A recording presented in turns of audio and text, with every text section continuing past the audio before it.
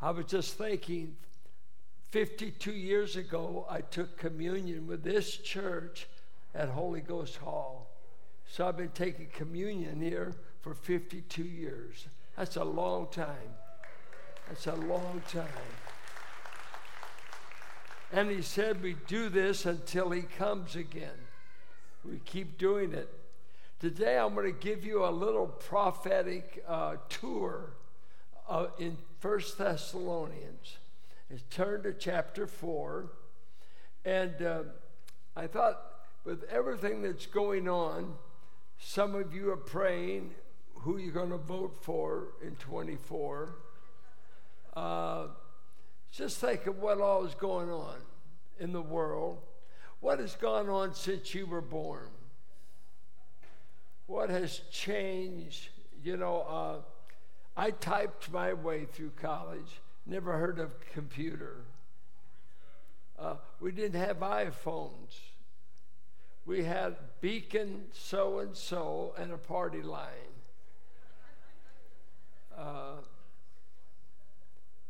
It's just amazing what all has happened. And so I think, where are we headed? Where are we headed?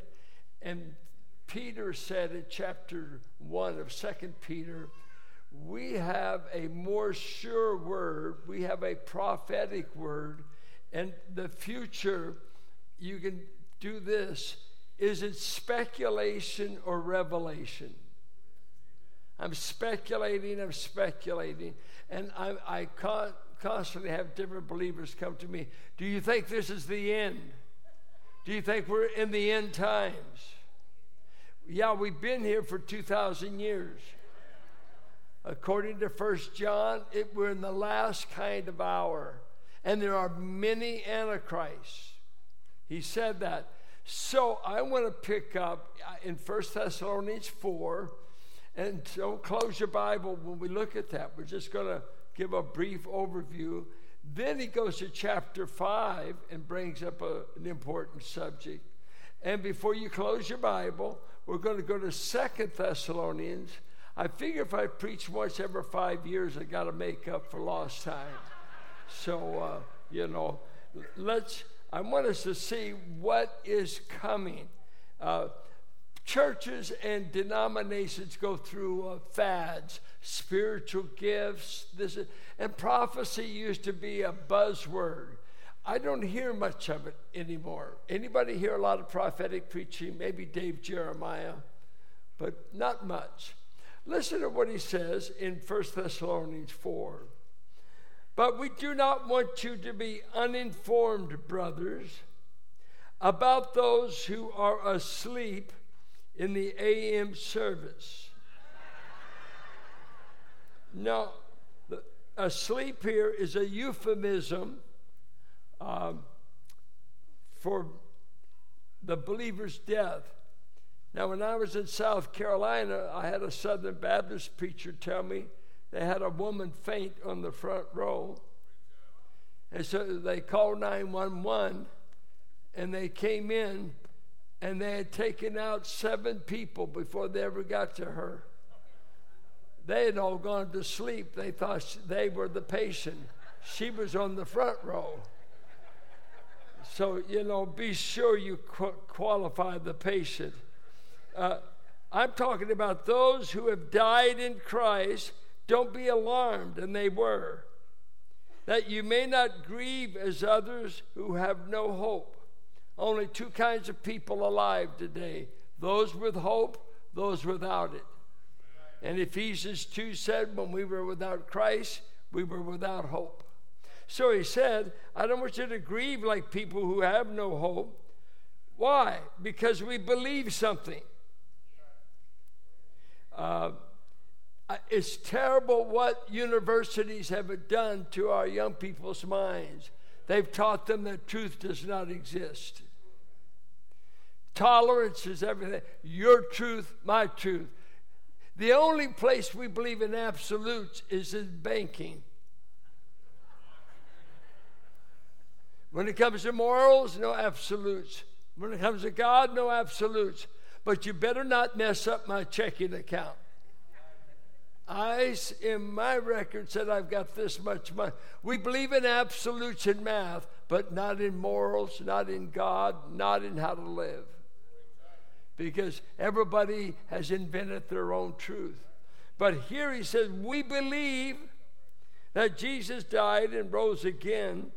Even so, through Jesus, God will bring with him those who have fallen asleep. Now look, here they're worried about those who have died.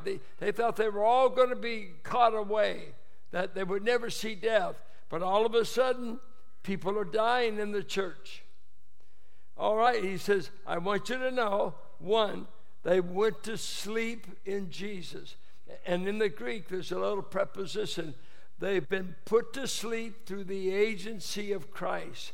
So that's not too bad. To tuck in a baby at night, and those children, some of the orneriest little boys look angelic if we can get them to go to sleep. Jesus is the agent of the believer's death, not Satan, because he destroyed Satan's ability to have power in the realm of death. Hebrews chapter 2. He puts his own to sleep. Then he says, I want you to know this, those who have already died, when Jesus comes for his church in the air, they will come with Christ. So, they'll be with him. He wants them to know this for sure. For this we declare to you by a word from the Lord, that we who are alive and are left until the coming of the Lord will not precede those who've fallen asleep. Okay, people have died, they'll be coming back, but we're alive. Now, the Old Testament never described this ever. This is a mystery, that the saints would be alive at the coming of Christ for the church. And he said it was a mystery in 1 Corinthians 15. I tell you a mystery. We shall not all sleep, but we shall be changed in a moment, in the twinkling of an eye. All right, this is fantastic truth. This is what he told the early church. He's coming again. We don't know when. Now, something about this event, remember this. There are no signs that tell you when Christ is coming for the church. There are no signs. He didn't say this has to happen, that has to. No, but when he comes back to the earth again at the end of the tribulation, all kinds of things have to happen. But any moment, Christ could come, any moment for 2,000 years, any moment. And these events will happen. And he goes on to describe what's familiar with us, because it's the first funeral sermon for the church. He said, I want you to know these things in order that you may be depressed. Why? Why did he want them to know it? Therefore, encourage one another with these words. Have you learned to encourage fellow believers? Are you an encourager? That one guy said the theme song of many churches where seldom is heard an encouraging word. Home, home on the range. To dwell above with saints we love, well, that will be glory. But to dwell below with saints we know, well, that's another story. It's, I don't go to church to get discouraged or to hear about your cat.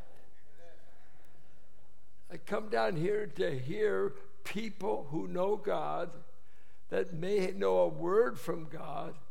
We need encouragement. And you ought to say, I go to church because I get encouragement massages. People give verses to me because my heart is deceptive. My moods are up and down.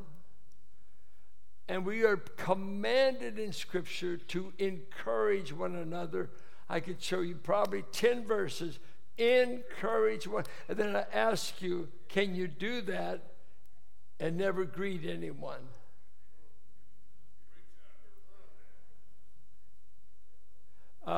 Is this the fellowship of the mute? Or the fellowship of the encouragers? That's a way of life. We encourage. You get with Malcolm, he'll encourage you. He'll encourage you. Get with Jolie, she'll tell you why she keeps him straightened out. I mean, it's some people are known. And he says, this prophetic truth, first of all, know that any moment Christ could come. Nothing has to be fulfilled. He never put a sign. But now he goes from that subject and he goes over to the 5th chapter. Notice what he says. Now concerning the times and the seasons, brothers, you have no need to have anything written to you. For you yourselves are fully aware that the day of the Lord will come like a thief in the night. While people are saying there is peace and security, then sudden destruction will come upon them as labor pains come upon a pregnant woman, and they will not escape. But you are not in darkness, brothers, for that day to surprise you like a thief. For you are all children of light, children of the day.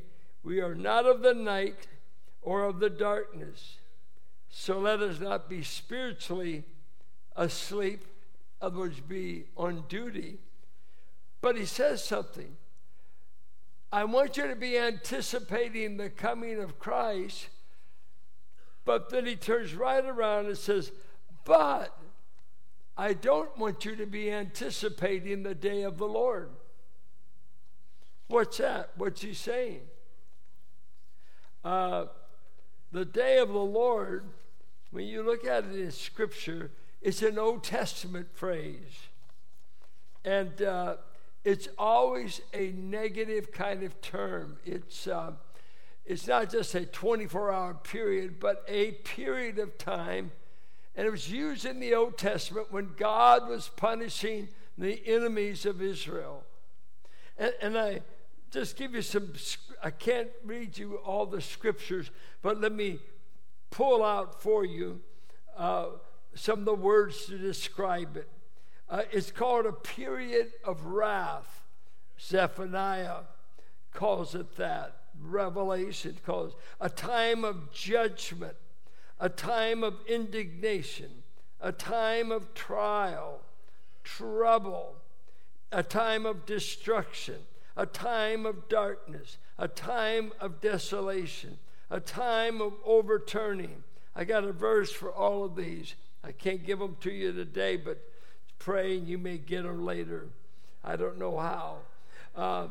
But the great day of the Lord is near. It is near and hasteth.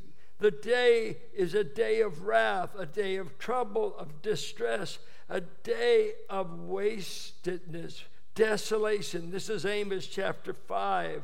Then Zephaniah, Joel, read it about the day. The day of the Lord is not the rapture of the church. It's not a good day. It's a day of wrath, punishment, the wrath of God being poured out. In chapter 6 of Revelation, when Christ, and they're pouring out the different judgments on the earth, men finally start crying for rocks and mountains to cover them from the wrath of the Lamb, for the great day of God Almighty has come. The day of the Lord is the day of judgment, tribulation, divine wrath, and vengeance on a rebellious earth. That one thing is trying to eliminate Israel. Trying to eliminate. I want to tell you, Satan hates Jewish people. Don't ask me all about Hamas and the Jews, but let me say this. if someone would go on our campuses and say, let's eliminate all black people, do you think this nation would rise up against them? I hope so. Let's get rid of all Chinese people. Let's get rid of all Anglos. Do you think the nation would stand for it? But it's okay to say, let's kill every Jew. But we don't just want to win. We want to genocide. We want to eliminate them. And that cry's only been going on for about 1,500 years. Pray for the peace of Jerusalem. They're there in unbelief. They're not a believing nation at all. They're far from God. But God forbid that we learn to hate various ethnicities, including Israel. Don't hate them. Hamas, I'll leave it alone. They're not even, we don't even know what country they would represent. They took over Gaza. But this judgment, this is a time of darkness. And he tells them, hey, you're not appointed to this day. You're children of the day, not of the night. This will be a time of, as it were, darkness, a time of severe judgment. Now, go to 2 Thessalonians chapter 2. Listen to what he says. Now concerning the coming of our Lord Jesus Christ and our being gathered together, and I take that to be when the church has been caught up to him, we ask you, brothers, not to be quickly shaken in mind or alarmed, either by a spirit or a spoken word or a letter seeming to be from us, to the effect that the day of the Lord has come. There was a letter out and a teacher that said, we're in the day of the Lord. We're in the day of the Lord. The tribulation has begun. Divine wrath is here. Watch out. And Paul said, I never taught such a thing. I didn't say this. This is a false report. And then he goes on to tell them, no. The day of the Lord, this time of divine wrath and punishment on the earth, it will come only after certain events happen. 3 R's will help you.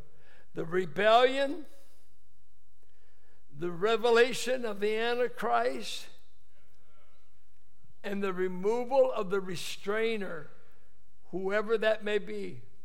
So he says, no, that day will not happen until the rebellion or the apostasy from God takes place. And you just need to read Revelation 13, that the whole earth begins to worship the Antichrist.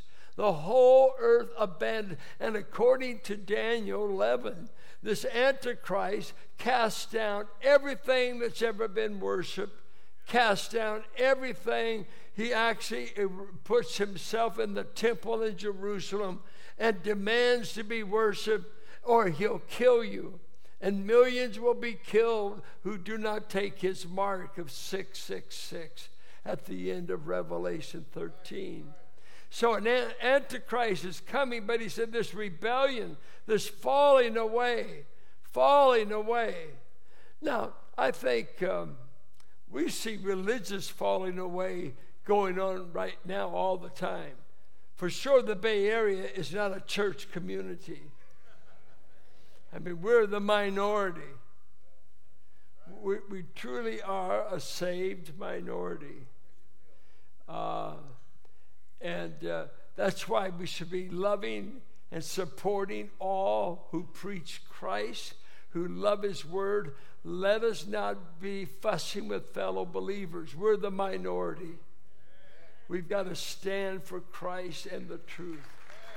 We've got to stand for Christ and the truth. But he says that rebellion, going away from God. And then he said, and then this man of sin is going to be revealed, And when he comes, he's lawless. He'll be energized by Satan to do all kinds of signs and miracles. And those who do not love the truth will fall in love with the Antichrist. It's a scary thing to be in church and not love the truth.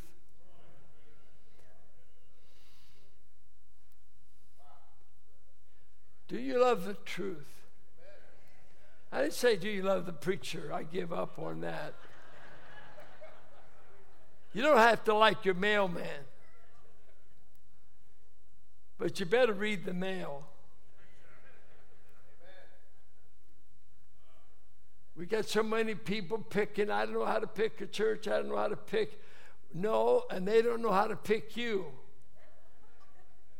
When will you settle down and be part of a fellowship where you are a contributor and not a complainer?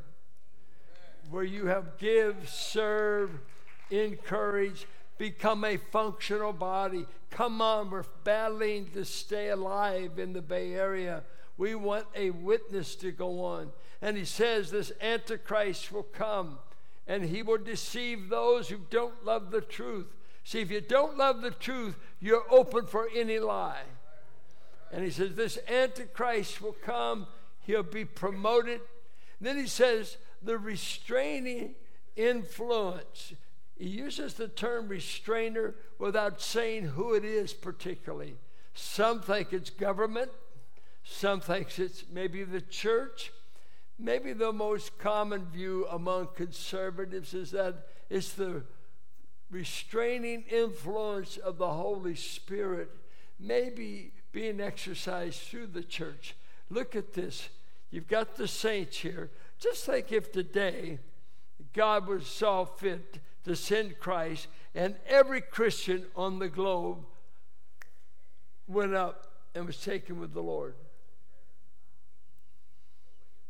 I always think of my dad who, when he was in the hospital, said, I've always wanted to go airmail, but I might have to go subway. You know, well, either way, I'll be there. Subway, airmail, I'm going to be there. Okay, just eliminate every believer on the face of the earth. Can you imagine what it will be like with no influence, no Bible, no family radio, no K-Love, no whatever? All gone. All the salt and the light on the earth will be turned out. There will be nobody to protest Gavin Newsom's nonsense. There would be no one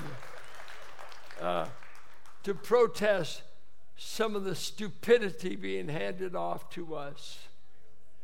Men that just, it's just insane.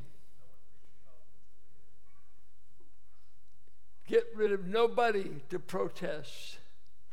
I vote in California because it helps my testimony, but I haven't changed a thing yet. Because the liberals run this state, 70% of them. So if my hope was just in California politics, what do you think? Tennessee looks good. Texas looks good. But you know what? You didn't get to vote your emperor in when you were in the first century church. Let's vote Caesar in. He won't kill as many of us. Diocletian will kill a bunch of us. 10 persecutions he will send on us, and many of our pastors will die. It was a real struggle in the early church to keep the fellowship with the brethren, because those who gave in under persecution were considered the lapses. They called them the lapses group. They lapsed when they were under interrogation, kind of like Peter of old, and they lapsed. And when they came together after those persecutions stopped, men would go in there and they'd have fellowship, let's say pastor meetings. Men would come there with eyes missing, limbs missing, ears missing, maybe loved ones killed. They had to suffer immensely because they would not lapse. And then they had to be embraced by the brethren that bailed out when it got hot, while they lost their wife, their children, and maybe their eyes. It's an easy day to lapse, and they haven't even taken the sword to our throat.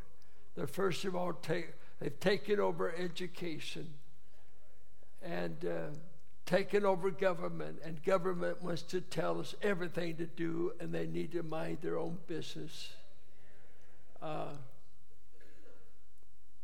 This is the most political I've ever been in this pulpit.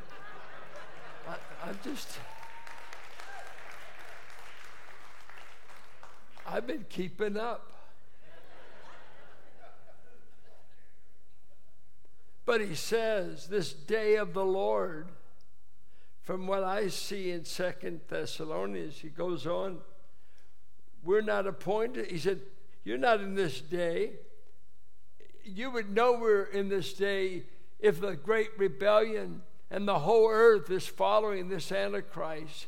You would know it if this man had been revealed who works in the power of Satan. You would know it. You would know it if the restraining influence of the Spirit of God, perhaps through his church, had been removed, and it'd be day and night. It's already cold, but it will turn into a floating sepulcher of ice. He said, watch out. In the last days, the love of many will wax cold. And sometimes preaching in this country, ministering is like preaching to saints on a floating sepulcher called an iceberg. The hearts are cold.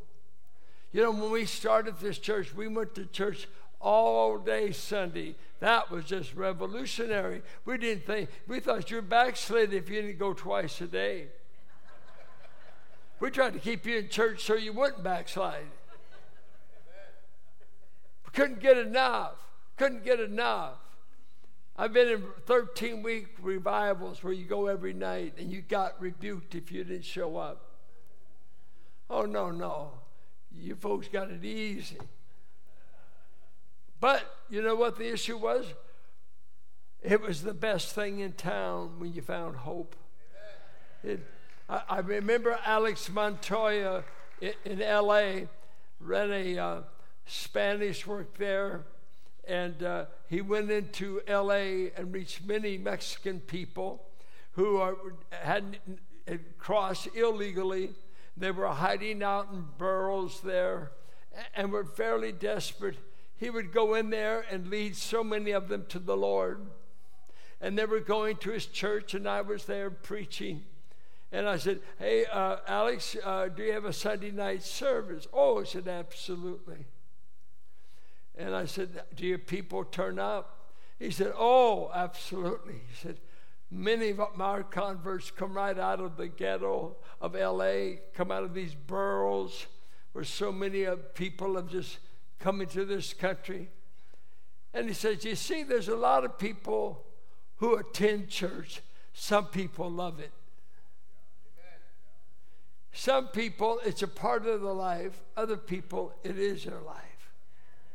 And he said, when you had nothing when you crossed that border, and all of a sudden you've come to Christ, and you've met a fellowship of believers that will love you, not hunt you, feed you, clothe you, teach you how to get an education, teach you how to get the right documents. He said, this has become their life. And let me tell you, when you know the rain's coming and everything around us is going to be consumed, according to Peter, 2 Peter 3:10, the whole universe is headed for a flaming fire. He said, what manner of people ought we to be? Knowing, as I understand it, Jesus is coming any moment, no signs needed. How many more wars we have? I just saw a documentary on World War II. Are you aware that we only lost 60 million men in World War II? 60 million men. Stalin, Hitler, Mussolini, Japan, Britain, United States, Australia, the Philippines, on and on. Only 60 million men were killed after the discovery of the origin of the species by Darwin in the 1800s, who said man is evolving into a better species.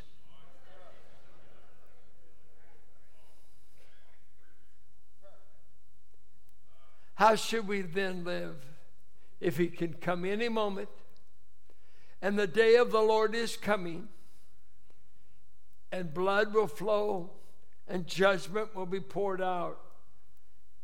Peter said, the end is near. You ought to learn to get your mind clear enough to pray. It's a time to pray. And it's the greatest area of poverty in my life and in the life of most Christians. We don't talk about our prayer life because we don't have it. You talk about what you do. He said also, we ought to love people, be given to hospitality. I want to say this, and I've spent many an hour in a restaurant, but a restaurant can't touch your home. Love strangers. In the word hospitality, it meant strangers. And the church is full of strangers and strange people. Howard Hendricks used to say, we're sort of like Noah's Ark. If it wasn't for the storm on the outside, you could not stand the stench on the inside. It's the only safe place in a culture destined to be destroyed. Don't get in love with this culture. Everything's passing. Everything's passing. And then he goes on to say, and by the way, it'd be good if you start using the abilities God has given you to serve the body. There are more needs in the body than we have people to fill them. God wants to use you. It's no time to sleep. He keeps saying, don't be asleep. Don't be asleep. Be awake. Be on duty. What will you be found doing if he were to come today? Are you a giver? Are you a servant? Do you love people? I asked a man one time, I said, I thought he should be a deacon. And he said, no, you don't want me for a deacon. I said, no, you're a good man. You're a hard worker. He said, I don't like people. I said, thank you very much. You don't need to be a deacon. We cancel that quick. Do you love people?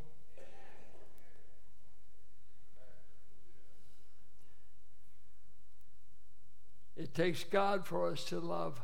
Just even family sometimes Rich Rollins tells how he used to say to his dad, you know what, I didn't ask you to be my dad. He said, it's a good thing I wasn't asked. He said, I just had to take what God gave. It's both ways. So, what's about to happen? I know this. On speculative terms, I don't know what the stock market's going to do. I don't know if we're going to go to war.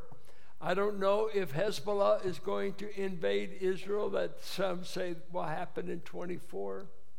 I don't know. I don't know what's going to happen to the globe. I know Christ will come at just the right time. Any moment. And I know that the day of the Lord will begin somewhere after that. Now, there's many fine believers think you're going to go through the tribulation. And I say, God bless them. I don't think. I don't understand it that way. And what will I do if that's the way it is? I'll be in it with you. I have no choice. But I think as a part of my blessed hope is a Savior that said, I've not appointed you to wrath. I didn't save you to put you through this. And don't tell me, well, you're saying the church doesn't suffer. Friend, the church has been being killed for 2,000 years. We've been suffering we don't need 7 years. We've been killed for 2,000 years. We've been hated.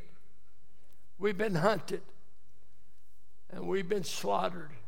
Only God has made it possible that you meet here today without being hunted. The grace of God. The grace of God. I want to be looking when he comes. And don't lose prophetic hope. Christ is coming. And don't let anyone talk you out of that. And what will you be doing? I'd say this, if you're a young person here today, this kind of sermons used to scare the daylights out of me as a boy, because my dad was a prophetic nut. He loved the Bible, loved prophecy, but it was tough. If I came home and nobody's in the house, I thought, oh, I missed it. Anybody ever think that? And then I'd hear all this, Jesus is coming, I'm getting ready to kiss a girl, and then all of a sudden I think, he might come. I was afraid to take a shower. I thought he might catch me in the shower. You had a sense of future. Things are going to change. Things are going to change. And they are. I went to the side of a dying sister just a few days ago. And I told her, if it's God's will, he'll put you to sleep, Laura. If it's not his will, he'll raise you up. Either way, you're going to be well off. And he won't forget, he'll bring you back. I won't beat you to heaven. We'll both get our resurrection body about the same time.